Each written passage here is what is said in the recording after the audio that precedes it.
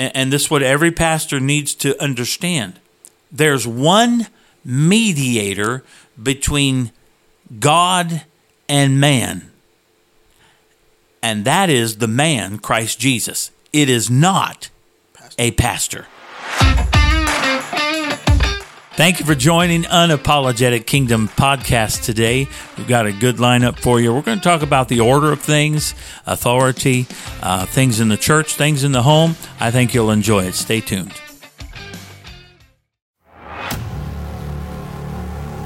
Shadrach, Meshach, and Abednego answered and said to the king, O Nebuchadnezzar, we are not careful to answer thee in this matter. Daniel 3:16. For the Lord loveth judgment, and forsaketh not his saints. They are preserved forever, but the seed of the wicked shall be cut off. The righteous shall inherit the land, and dwell therein forever. Psalm 37, 28, 29.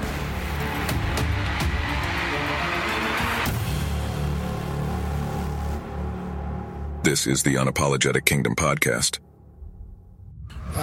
God has a specific order to things.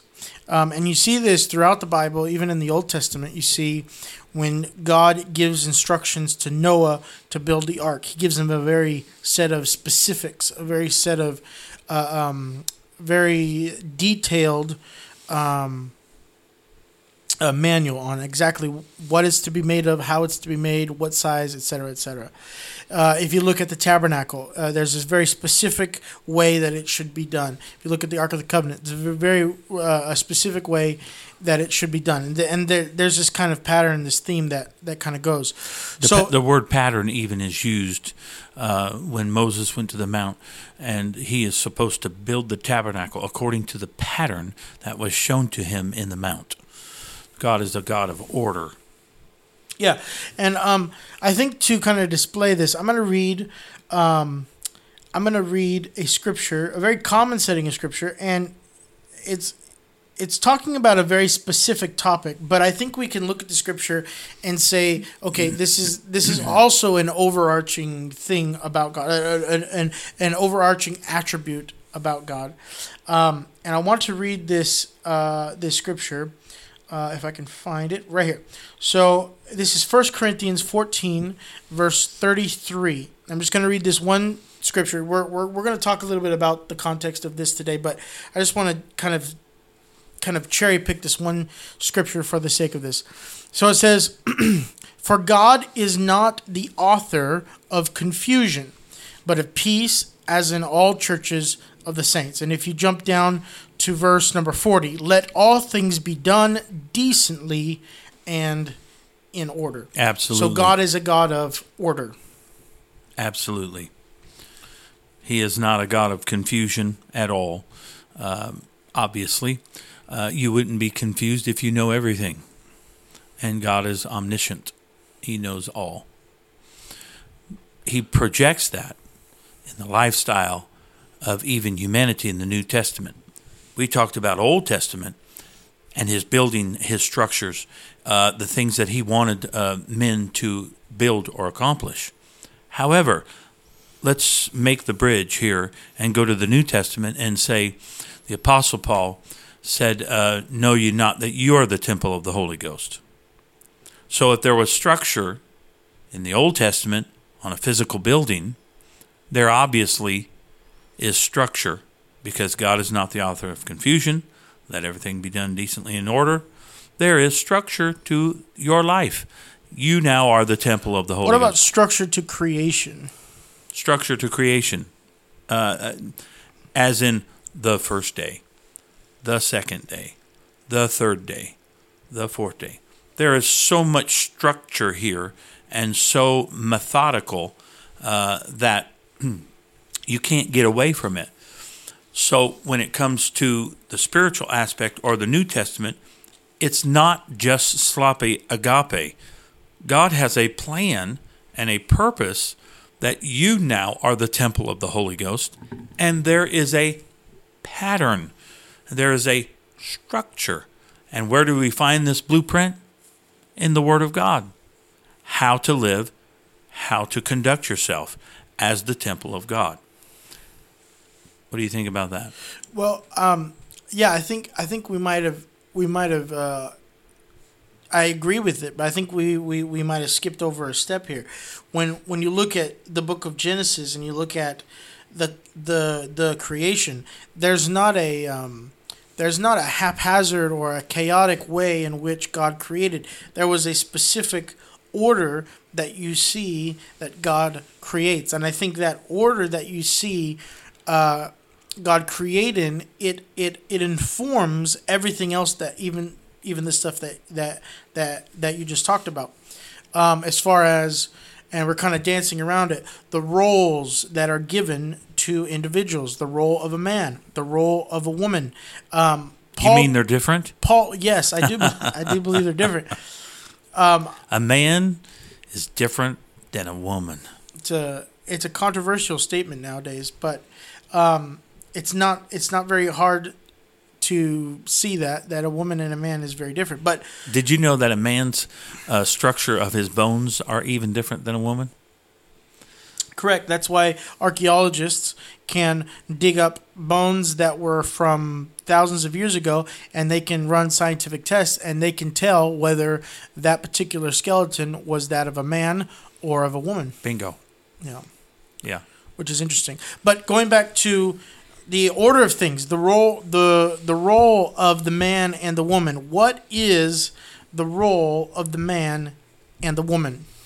Well, the man was created first, and the woman was taken out of man, and the woman was to be in submission to the man as a helpmeet.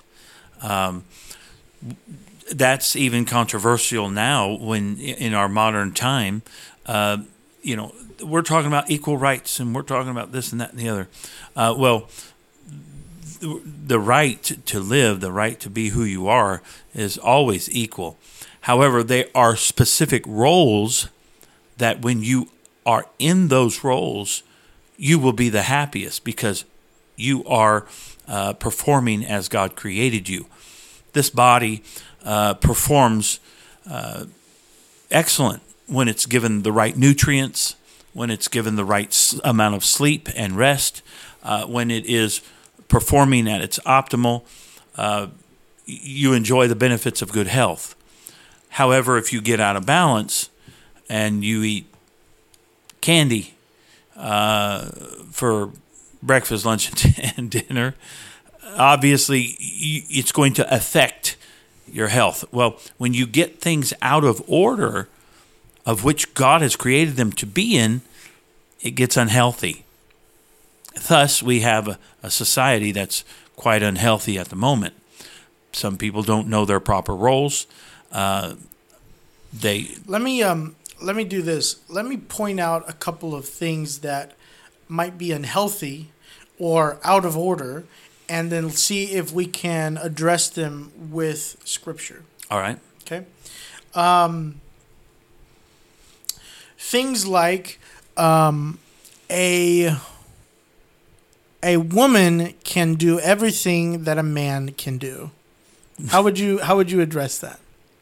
Well, I would address it like this. That's not true. Okay. Obviously, the role of a woman is very much different than a man. And here's what a lot of people don't get or don't understand. The woman's role is just as important as the man. It's supposed to be different, however.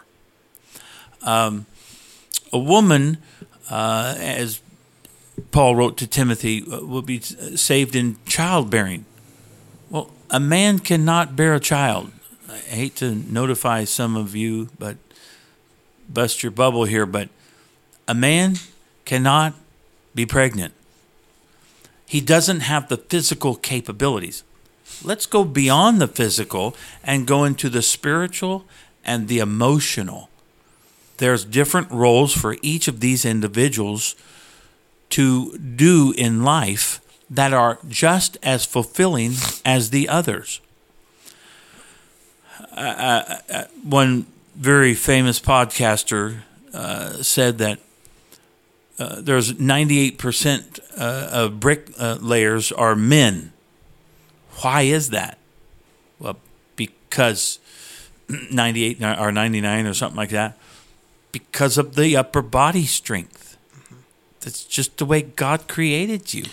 I think a kind of tongue-in-cheek answer to a woman can do everything a man can do would be something like a man can't do everything a woman can do. Exactly. Right?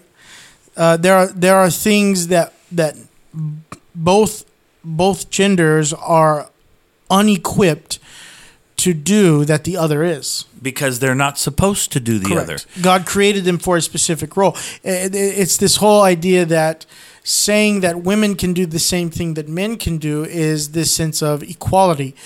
Well, equality is not in what a person's capable of doing. Equality is about the value of the individual. Right. About when you talk about a woman and a man, and that they're equal, I believe that they're equal. They're equal in value, but are they equal in capacity? No.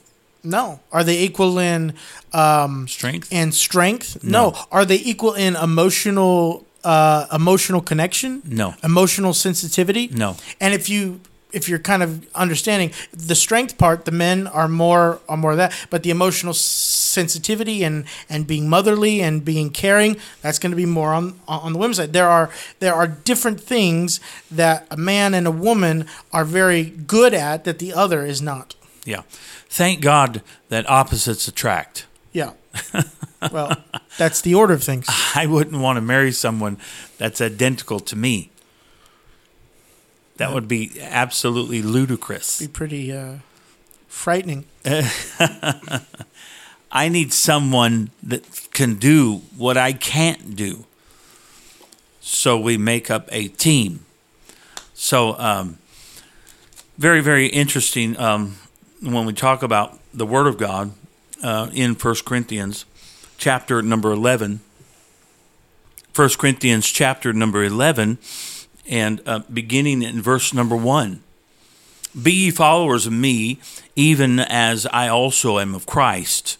Now I praise you, brethren, that ye remember me in all things, and keep the ordinances as I delivered them to you. Are you ready for the ordinances?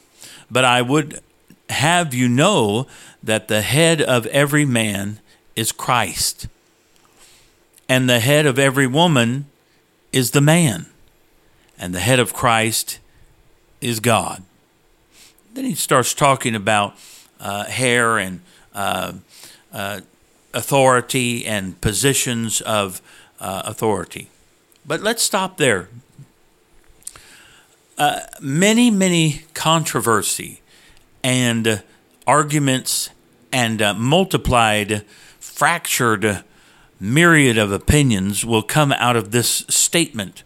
And the head of the woman is the man. Now, we live in a society that will absolutely revolt against the Word of God in that, saying the head of the woman is the man. But this is a proper order of which God put things. You don't even get out of chapter 3 of the book of Genesis, the very first book, without this principle being established. In chapter 3, verse 16, it says, Unto the woman he said, I will greatly multiply thy sorrow and thy conception. In sorrow thou shalt bring forth children, and thy desire shall be to thy husband, and he shall rule over thee. Yeah. So from the very beginning, this was the situation that we have here. It's part of what it is. The order of things. And Ephesians chapter 5. And verse number 22, wives, submit yourselves unto your own husbands, as unto the Lord. So you're supposed to have an attitude, not a begrudgingly, or not a reluctantly, or this is something I have to do. God created this way. And if a wife would submit herself to her husband, she is fulfilling that role that God has established. And are you ready for this? Revelation here. When you're doing what God wants you to do, you will be the happiest in your life. you will be the most joyful, the most peace-filled, the happiest person on planet Earth. Because like the body, I gave the example, you're eating good health food and you're eating broccoli and you're eating your spinach and you go for a walk and you don't get tired and you're feeling good. When you do what's right, you feel good. This goes back to some of the kind of goes back to the utilitarian idea, the utility of God's creation, in that God created a man for specific things and God created a woman for specific things. Just because a woman can maybe enter into the business world, and just because a woman can be a policeman, or just because a woman can drive a truck, or just because a woman can do these things, doesn't mean that that's what that person was created for. And God gives a very specific manual, a very specific, for lack of better terms, a manual of when you buy a piece of machinery, there comes a manual. It tells you exactly how it's used and what it's for. Well, the Bible is exactly that for us. I heard this one great analogy. Just because you can do something doesn't mean that you should. Right. So if I had a poster and I needed to post it on a street corner or on a wall with, whatever, and I needed something to fasten that poster to the wall. Now, if I didn't really have anything and I just turned around and I looked and I found a ballpoint pen, if I took that pen of yours and I took the poster, I took the pen and I jabbed the pen into the poster until finally the pen punctured in through the drywall and it finally fastened the poster to the wall. Now, can I do that? Sure. Yes, I can do that. I can take a pen and I can fasten a poster to the wall. It's technically doing what I meant it to do. It's hanging. I needed to hold the poster. But that pen was not created for that purpose. Correct. That pen was created to write on paper and to communicate with people. I probably damaged that pen. Yeah. I probably damaged the utility of what that pen was created for. Correct. In order to hold this poster up, which it was not created for. Correct. The thing that was created for that was maybe some nails or a staple or any one of these things that were specifically created to fasten the poster. But that pen was not created for that. And in me using the pen, I probably damaged the actual intended use for that pen. So the same is true for humans. I think just because a man can do something, just because a man can have, we're going to go into a little bit of a controversial topic here, just because a man can have a homosexual relationship, just because a man can go into areas that God did not design him to do, just because a woman can do, doesn't mean that that's what their intended purpose was. Absolutely. And when a man or a woman finally understands the purpose of which they were created, the role that God ordained and put in them, they won't be fully fulfilled. They'll constantly be seeking something out. I've tried this, I've tried that, I've tried this, until they finally settle in on the thing that God created them to do. And the most basic thing that God created man and woman to do was to have a family, to get married, for the woman to have children, for the woman to be the homemaker, for the man to provide for his family. Those are some very basic things. And right now there's a traditional trend going on, but it's really not a trend. It's just the basic thing that God created each and every one of us to do. Our role is a man and a wife, man and a woman, get married for life, have children, and the woman is the homemaker, and the man is the provider. That's just some basic fundamental things that we as humans, if we lock in, if we get into our roles, you're going to find some happiness and some fulfillment there. The beautiful part about that is we know a God that can heal. And what I mean by that is when you've taken the pen, you've abused the pen, You haven't used it for what it was created. You've smashed it. You've broken it. It is holding the poster on the wall. Yeah. But when a person discovers that true intention of the pen and pulls the pen out, even though it may be broken, even though it may not write like it used to, and it can't be used for its original use, we have a God, we have Jesus Christ that can heal, and we call it restoration. He can restore an individual back to his proper use.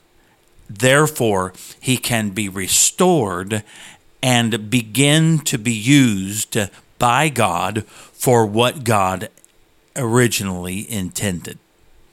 Thank God for his mercy. Thank God for his grace.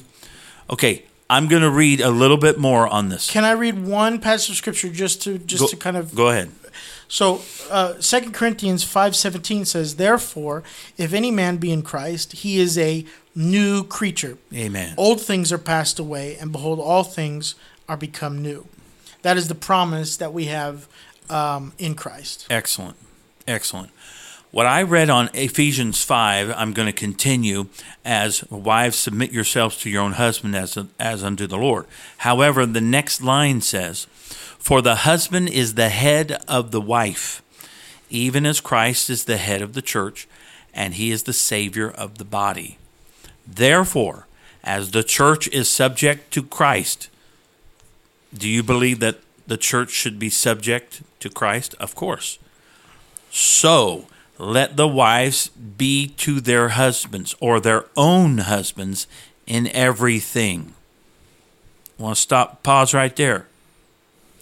When we started, Apostle Paul was admonishing, "Follow me as I follow Christ." What about that lady? What would you say to that lady that her husband is not following Christ? And if she were to follow him, she would end up being lost. What how do you grapple with that? What should you do? How submissive should she be? What's the template? Do we have a scriptural answer for that? I believe we do. Do you want me to comment, or do you want to just go to the scripture? How about you comment while I go to the scripture? Well, I think a lot of times people would take that question or take that situation. Let's say the man has fallen away, and the woman still wants to serve God, and I think, let's say the man isn't abusive, the man hasn't committed adultery, none of these things that would normally make divorce eligible. I also too don't think that this makes divorce eligible. I think the woman now, and I think there's scriptural evidence for this, but the woman should attempt to win back the man through her lifestyle and her submission to God, while staying married to that man. But go ahead. Excellent. 1 Peter chapter 3, verse number 1. "Likewise, ye wives, be in subjection to your own husbands, that if any obey not the word, they also may without the word be won by the conversation of the wives, while they behold your chaste conversation coupled with fear." You are, let me give you an example of this in my own life. I have an incredible mother. I love her very much. She's in her 80s today. My father has since passed away. But my father did not always serve the Lord. There were times where my father walked away from the Lord, did his own thing. Not to say he was a bad person. He was a very good dad. But he just did not adhere to the same Christian principles as my mother. Well, over the years, my mother continued by her conversation. This word conversation means behavior. Her behavior was such that come Sunday, all the kids and mom got in the car and went to church. And dad stayed home for years and years and years. But my mother was consistently, she would not stop going to church. That's not to say that she was perfect. But by her behavior, her husband was one, my dad. Before he passed away, my dad, several years before he passed away, came back to the church, prayed through, and began to serve the Lord, read his Bible, a totally changed man. And how did that happen? Because of the conversation or the behavior of my mom, his wife, who would not give up. She won him back. And the Bible uses those words that may, without the word, be won. Reminds him of that scripture that says, he that winneth souls is wise. So not just caving or giving in or walking away or even submitting to that husband and following after him into the world and therefore being lost.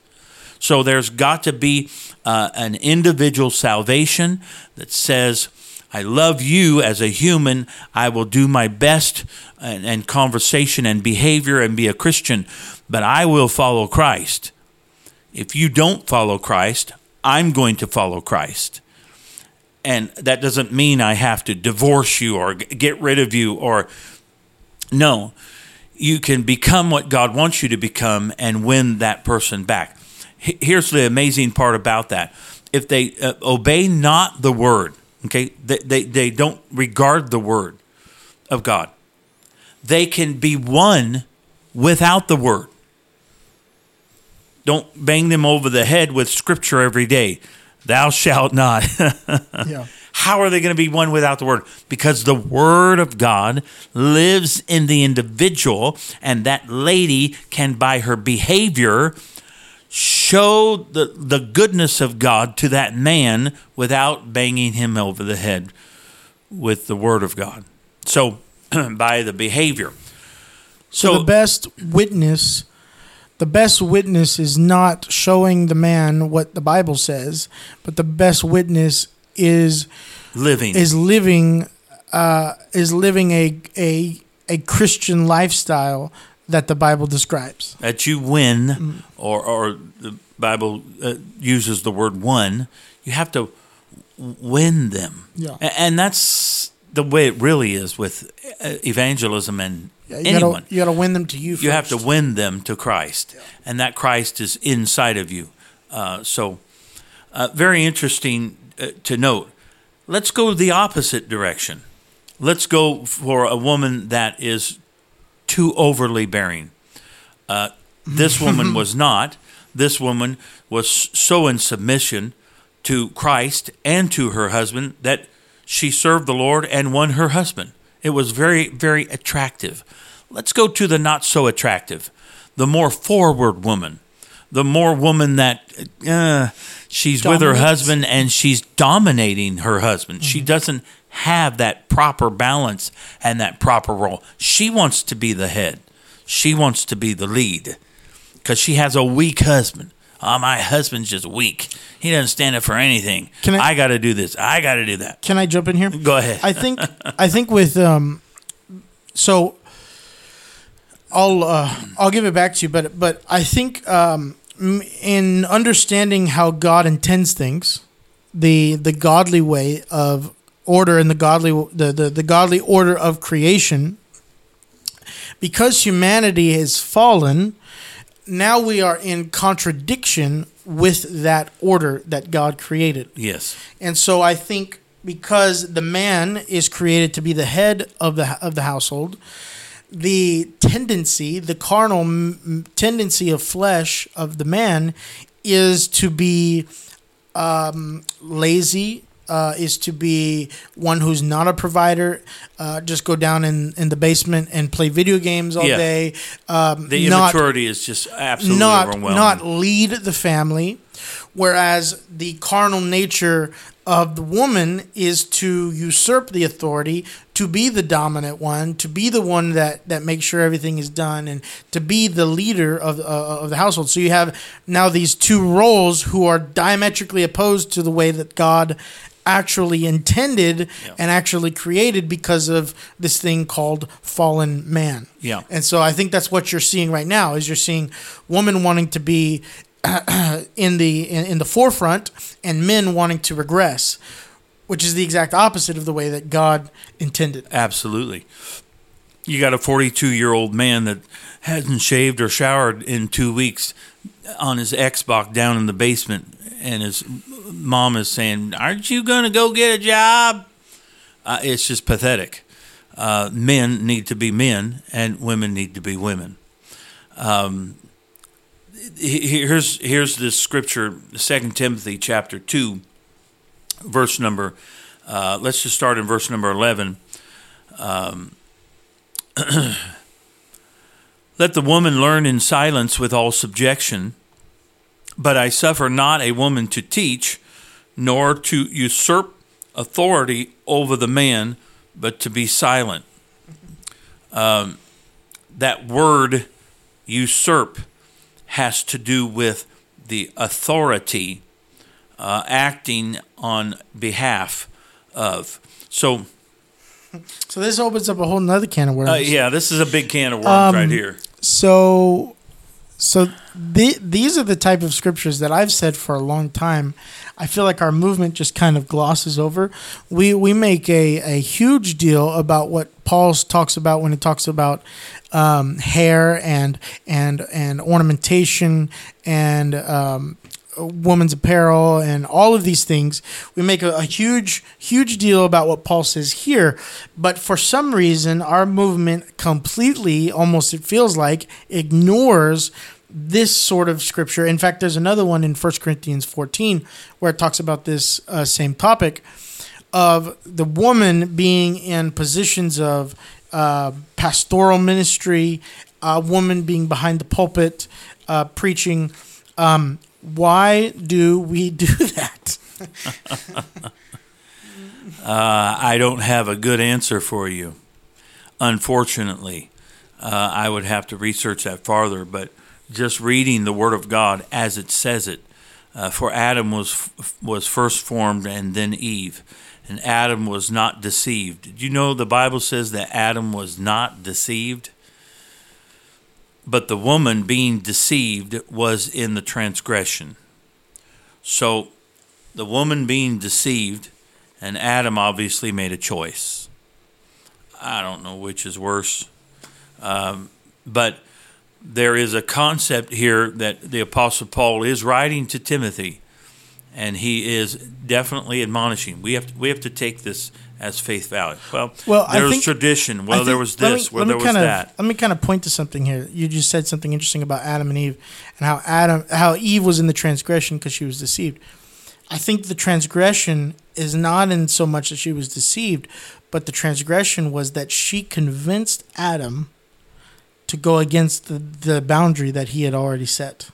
So, see what I'm saying? What you're saying is Eve usurped authority, and this is the example that the Apostle Paul is giving, that Eve went ahead and did it without the man's permission, and then she turned around and said, "This is good for food. You ought to do this as well." Convinced Adam. Now, Adam wasn't right either, but I think we're all humans, right? We all have this thing. This thing called humanity. Okay, we sometimes read scripture very, very sanitary, and we don't actually look and say these are real people. Yeah. Do you think the first time that Adam saw Eve with the forbidden fruit, that Adam was just like, "Oh, what are you doing?" Like he probably freaked out. Yeah. Like, Eve, what are you doing? Yeah. And there was probably. We'll have to stop and push that. Because that shows up on the thing. I don't know why it did that. I don't know why it did that. Because it does show up on the thing. It does. You can't hear it.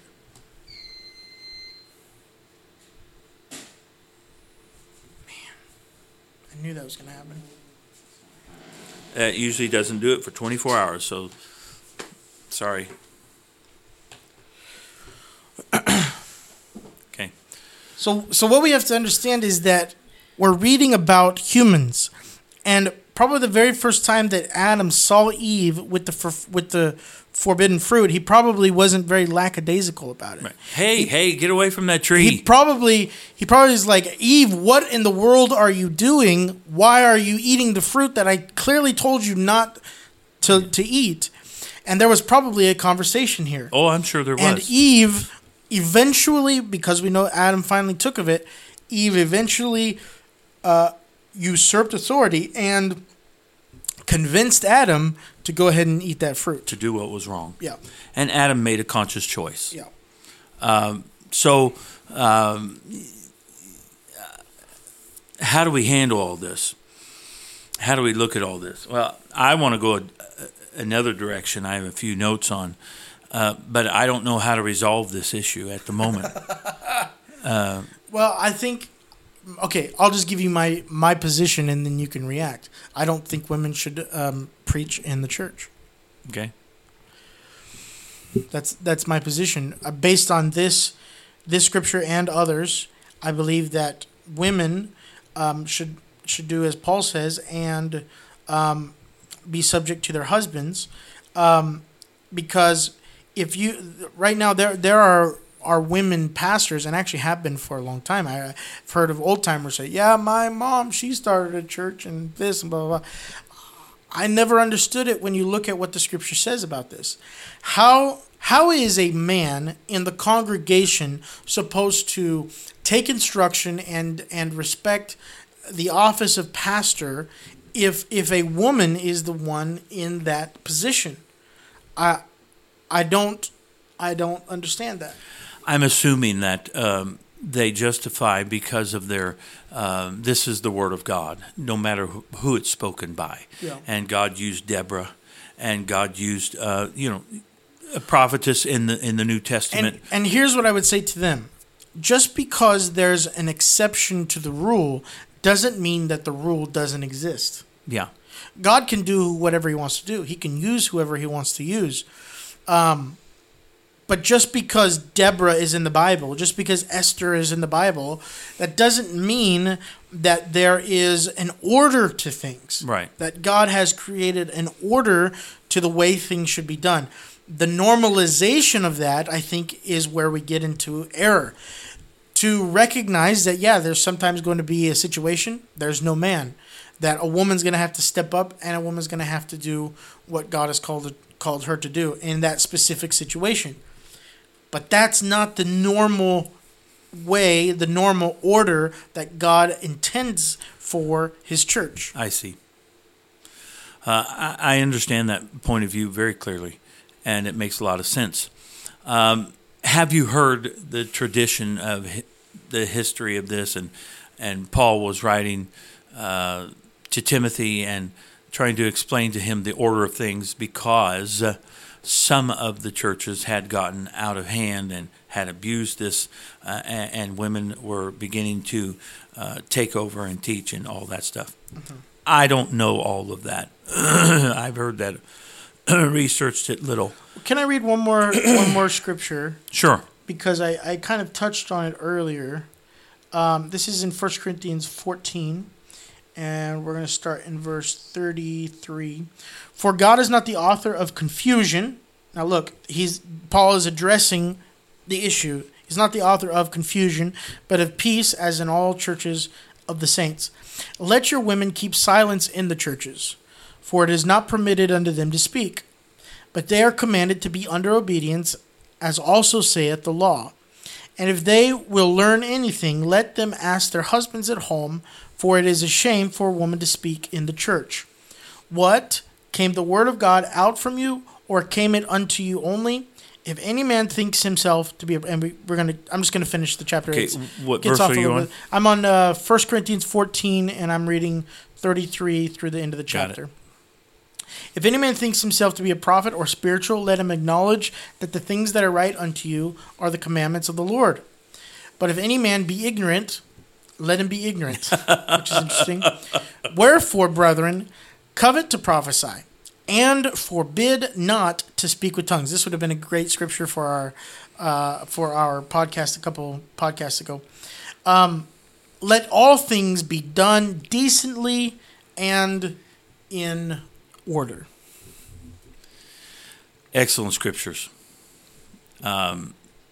You started reading in 33, and it says, and this is where maybe someone would have a contention with this whole concept. Let your women keep silent in the churches, for it is not permitted for them to speak, but they are commanded to be under obedience, as also saith the law.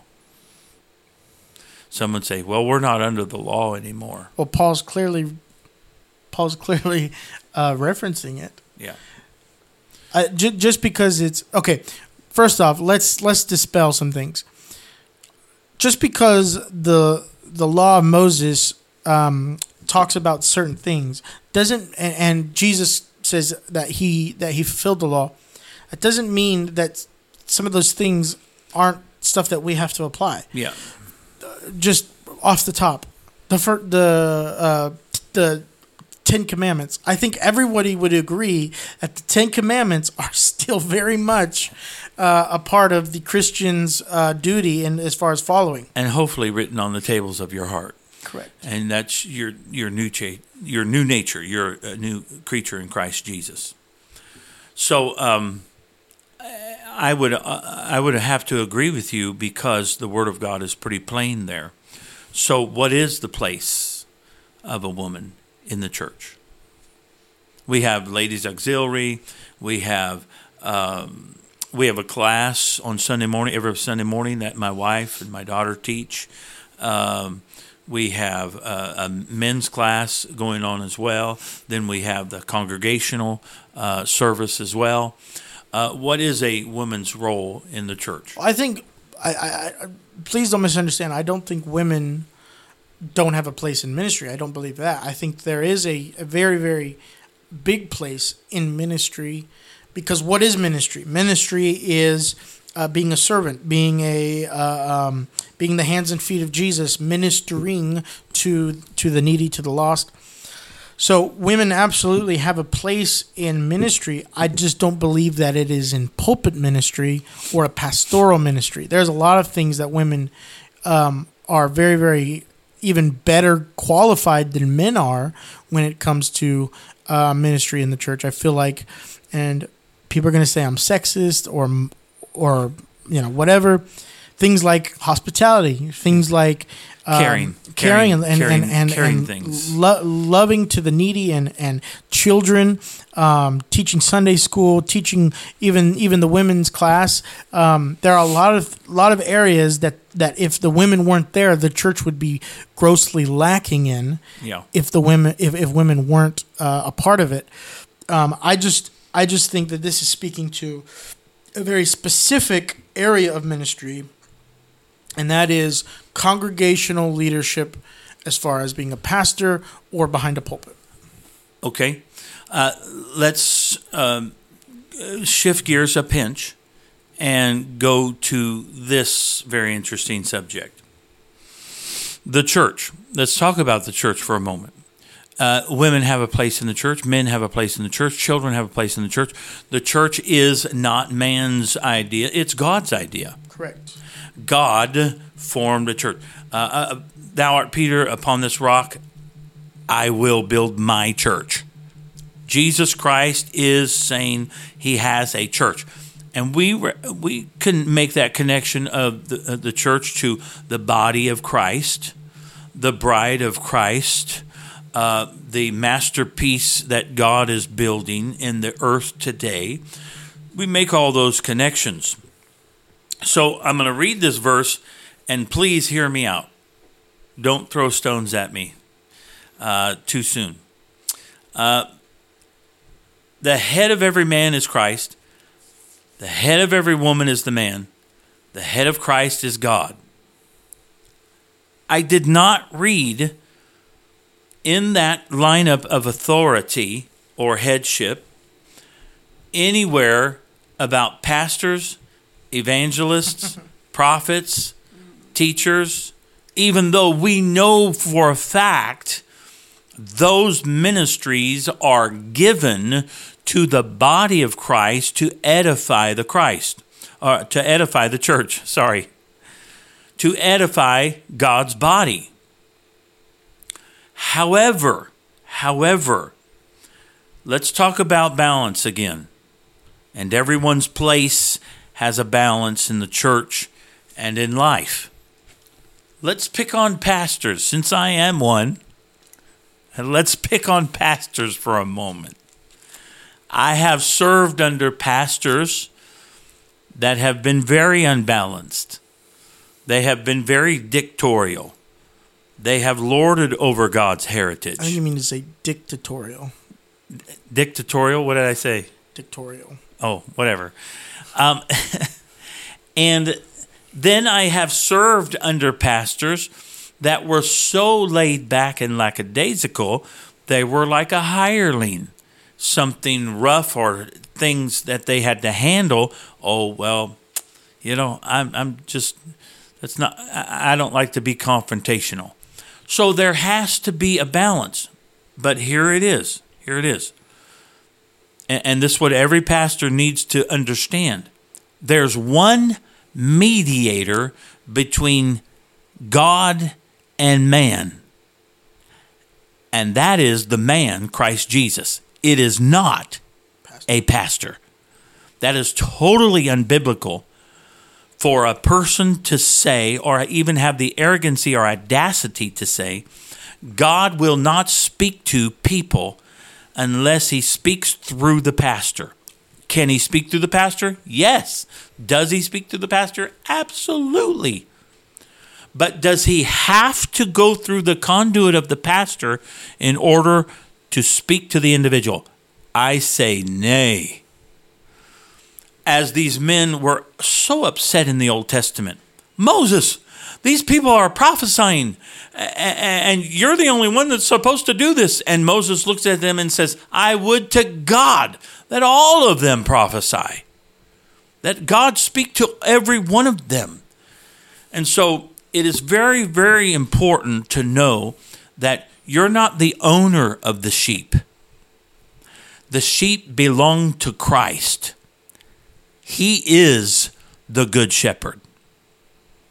Now, what's interesting about that reference that you made regarding Moses is that at that time, priests were the mediator between God and man, but yet still Moses was saying, "I would." You see what I'm saying? Yes. There was a priesthood. There was a priesthood. There was a obstacle between the common man and God at the time, but Moses still says that. I just think that's interesting. Yeah. So there has to be a balance. I'm not throwing out the baby with the bath. I am a pastor. I obviously believe in pastoring people. My job is to help, encourage, to love, to instruct, to use the Word of God skillfully as instruction, exhortation, for reproof, for correction, for all of these things, using the Word of God skillfully. As the man, the Ethiopian eunuch that was riding in his carriage, and the man of God said, Philip said to him, do you understand what you're reading? How can I understand except a man show me?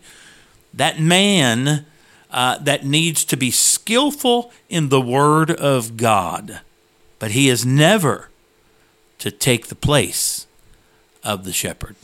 He is never to take the place and be a mediator between God and man. That is only the job of Jesus Christ.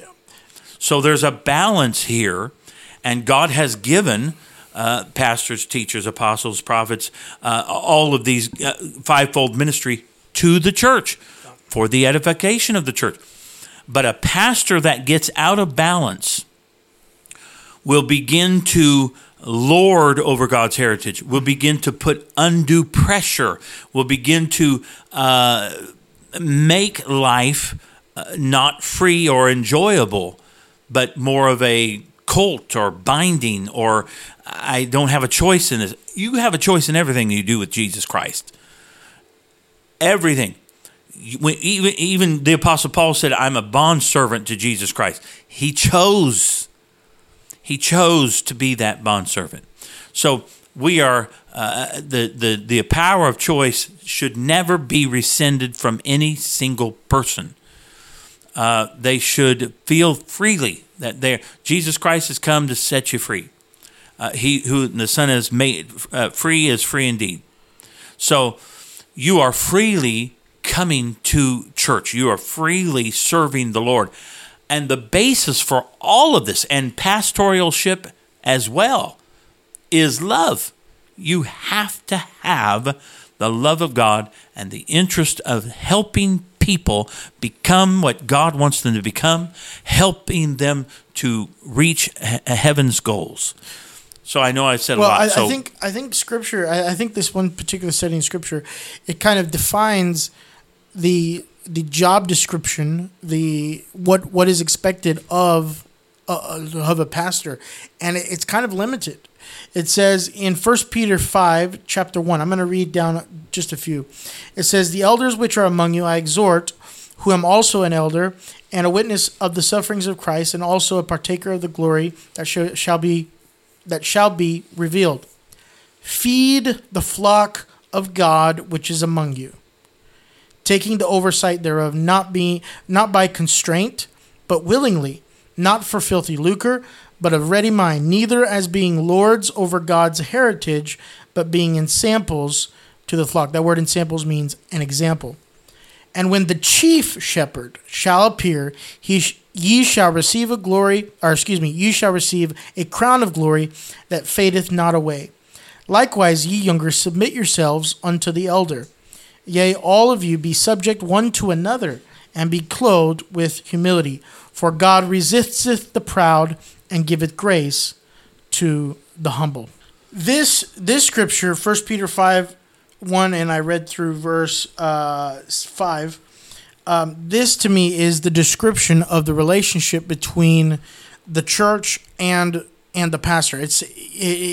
Paul uses the word elder. I think that word is encompassing all that is in ministry, as far as apostle, prophet, because he even says, the elders which are among you I exhort, who am also an elder. So I think Paul is saying I'm also a part of that, and I think we would rightly categorize Paul as the apostle Paul. So I think elder is encompassing all of that fivefold ministry that Paul talks about.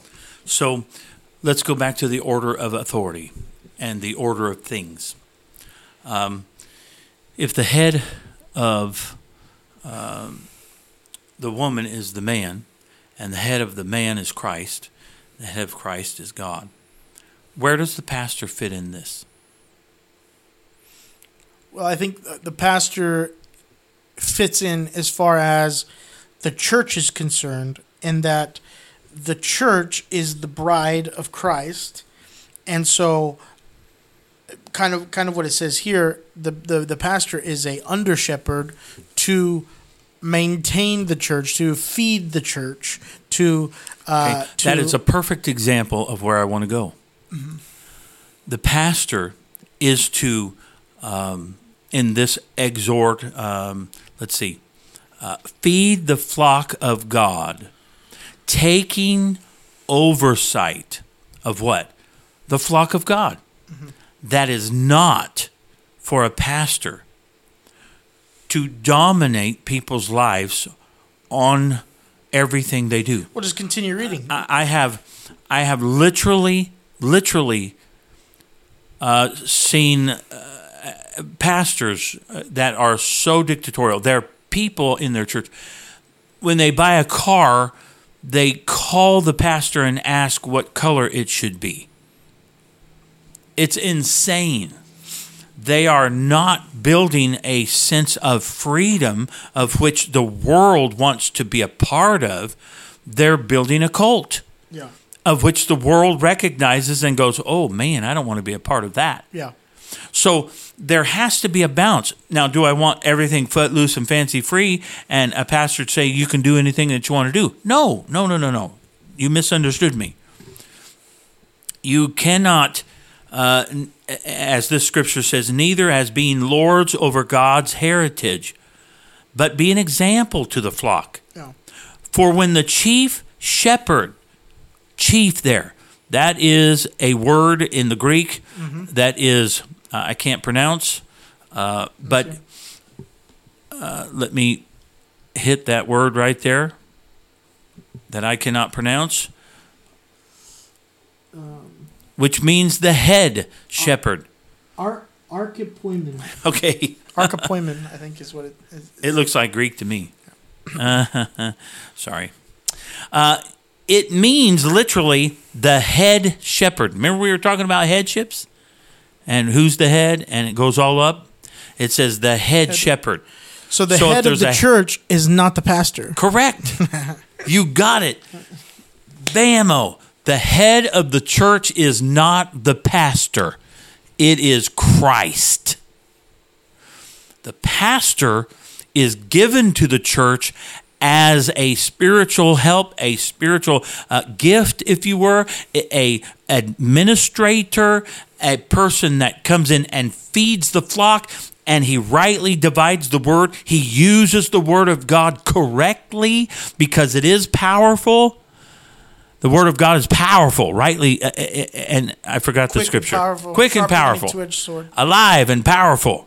Sharper than any two-edged sword. Well, if you use the word of God improperly, since it is so powerful, it can be abused.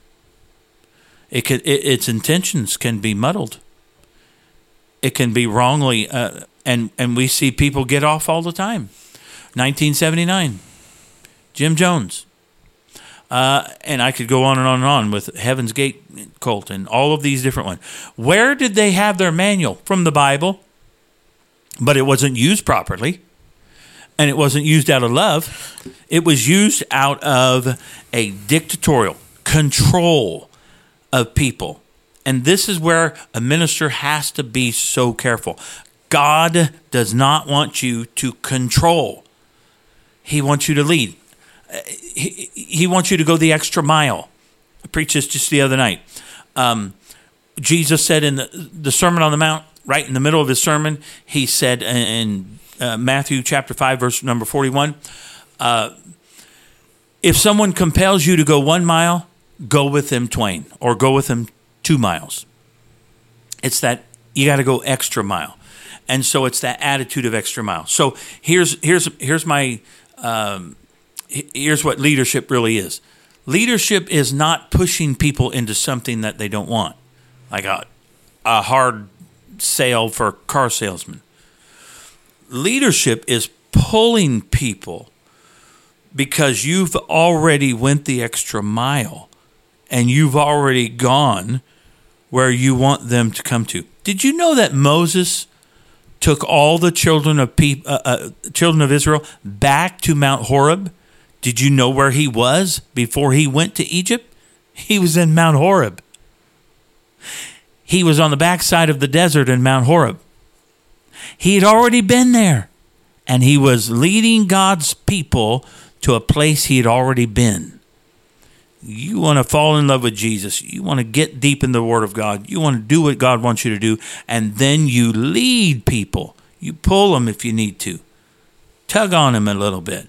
Because you've already been to the goodness of God and you want to share it with them. You're never pushing. You never get behind and push someone into something. That's not leadership. It's not biblical leadership whatsoever. Jesus said, my sheep know my voice. In other words, he was out in front and he would speak the word and they would follow him. Brother Price. Brother Price is gone on to be with the Lord, a wonderful, wonderful man of God for many, many years, highly esteemed in the apostolic movement. I'll never forget when he said, and I heard this in a meeting that we were in, and it was So important. There's so many things that he said that was so good. He said, pastors are not called to be cowboys. They are called to be shepherds.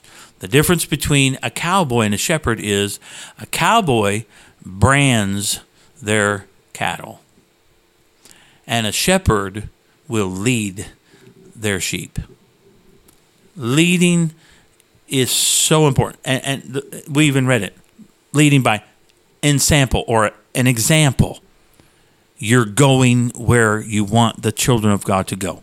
So there is a definite place for a pastor, but it's not, as we read for the woman, it's not to usurp authority from his head. Christ is the head of the church, and that minister is part of that church. And he is also a help, or we call it an under shepherd, to help guide and direct and use the word of God skillfully for exhortation, correction, reproof, all of these things that the word of God is supposed to be for. That's what the minister, that's what the pastor is supposed to use wisely, because it is such a powerful book. Now, I've went on for quite a while. Go ahead. What do you think about the autonomous church, the local autonomous congregation? Is there biblical backing or support for the autonomous local assembly? Okay. Do you know what I mean? Yes. As far as, because our movement especially has put a lot of emphasis on, I'm going to try to be careful here. Well, make sure that's okay with your pastor. I don't necessarily have a problem with that kind of thinking, but when it comes to just life choices and life decisions, I kind of tend to have a little bit of an aversion to your life decisions making sure that's all right with your pastor. What about making sure it's all right with God? Amen. You know what I'm saying? You got the Holy Ghost just as well as I got it. Use it. Let the Holy Ghost lead you and guide you into all truth. If you're in a situation and your neighbor is sick, you don't call your pastor and say, "Pastor, can you please?" You got the Holy Ghost. Lay hands on that person and say, "In Jesus' name, touch this person right now." Now, I'm not saying that your pastor won't gladly come and pray for a sick or do whatever, but I think, I'm sorry if I'm too harsh here. I'm going to apologize ahead of time. I think apostolics have pushed too much responsibility on the pastor. Oh, the pastor will do it. The pastor will teach the Bible studies. The pastor can pray to the sick. Oh, the pastor, he's going to fast. All I have to do is come to church. Well, I'm going to be honest with you. I think that's been a cop-out for us for a long time. You get these convention hoppers, and they go to this church and they get all tanked up. Oh, yes, praise God, and they hear the word of God, and they're not applying what the minister's job is to foster an independence in such a spiritual maturity that they can lead others. But I'm afraid that we've got this backwards. We've had pastors that have fostered dependency. Oh, you make sure you check with me. Or you make sure you this and that. Now, again, I have to balance this all, because some people will take this way too far. Of course, you can ask your pastor for advice. That's just good. That's respect. Honor those that labor among you. I hope you understand what I'm saying. I think apostolics in general have put too much emphasis on a pastoral role, and he'll get it done, or he'll do it, or he'll go to outreach, and it's his job to fast and pray and do the Word of God. when God wants to have an intimate relationship with each and every single sheep, each and every single person. There's only one mediator between God and man, and that is the man Christ Jesus, not your pastor. Your pastor has an important role, don't get me wrong. But we as individuals need to mature in Christ and grow in the Lord and become what he wants us to become, so we can turn around and lead others to Christ and not continually being baby. Apostle Paul, of course, said this very well. And as a child, I spake as a child, thought as a child. And when I was old, I put away childish things. He's encouraging us that we should grow in the Lord and spiritually. The pastor's job is to help you become perfect or mature, that word, mature in Christ. Not a codependent relationship that you're in the church for 30 years and you are still depending on the pastor for every little thing.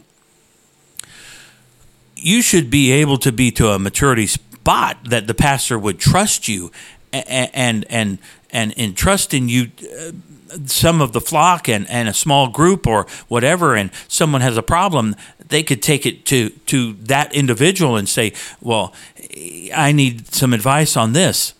That person shouldn't say, well, I'm going to have to ask the pastor. He should know the pastor's heart. He should know the Word of God by now. He should be able to give advice according to godly advice. And if something gets you a little weird or whatever, and he doesn't know, obviously, check with the pastor. It's always great. But you see what I'm saying? I think we've got a little bit of out of balance. Mm-hmm. And people are just coming to church. The pastor do everything. Yes, hallelujah. He's my connection. He's not your connection. And I think Jesus Christ is. I think some of that. So I completely agree with you that there's this sense of dependency upon a pastor for a pastor to do everything. It's a codependency. It's an unhealthy relationship. I think it's gotten to the point. I think there's something wrong from that perspective, but also I think that fosters a little bit of something wrong in another perspective, in that we're talking about roles and we're talking about getting out of roles. I think because a pastor sometimes feels, well, I'm doing all this stuff, there's a sense of ownership that a pastor has that may not be too healthy. And you see what I'm saying? Yeah. A sense of, these are my people. Yeah. This is my church. I've worked for this. Yeah. I've even heard ministers say those words. Yeah. And that is so the wrong perspective. To where they feel like they can kind of go outside of this 1 Peter 5 understanding of what a pastor is.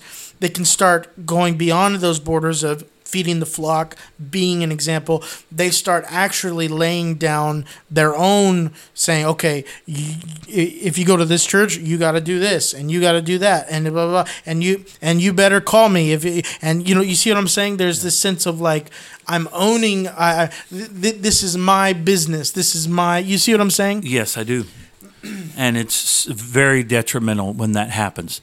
And that's why we need organization, other men, mentors. Iron sharpeneth iron. We need a sounding board. Isolation and your own ideas, and this is my church. It is not your church. It was bought with the blood of Jesus. Well, I paid good money. That money came from Jesus. In fact, the very next breath that you breathe came from Jesus. Apostle Paul said, I'm not my own. I'm bought with a price. Everything belongs to God. My very body belongs to God. Present yourselves a living sacrifice. You got to get an attitude of it all belongs to Jesus. Can I read the next scripture in 1 Peter 5, because I think it kind of addresses this a little bit. It says, likewise, ye younger, submit yourselves unto the elder. Yea, all of you be subject one to another. Right. And be clothed with humility.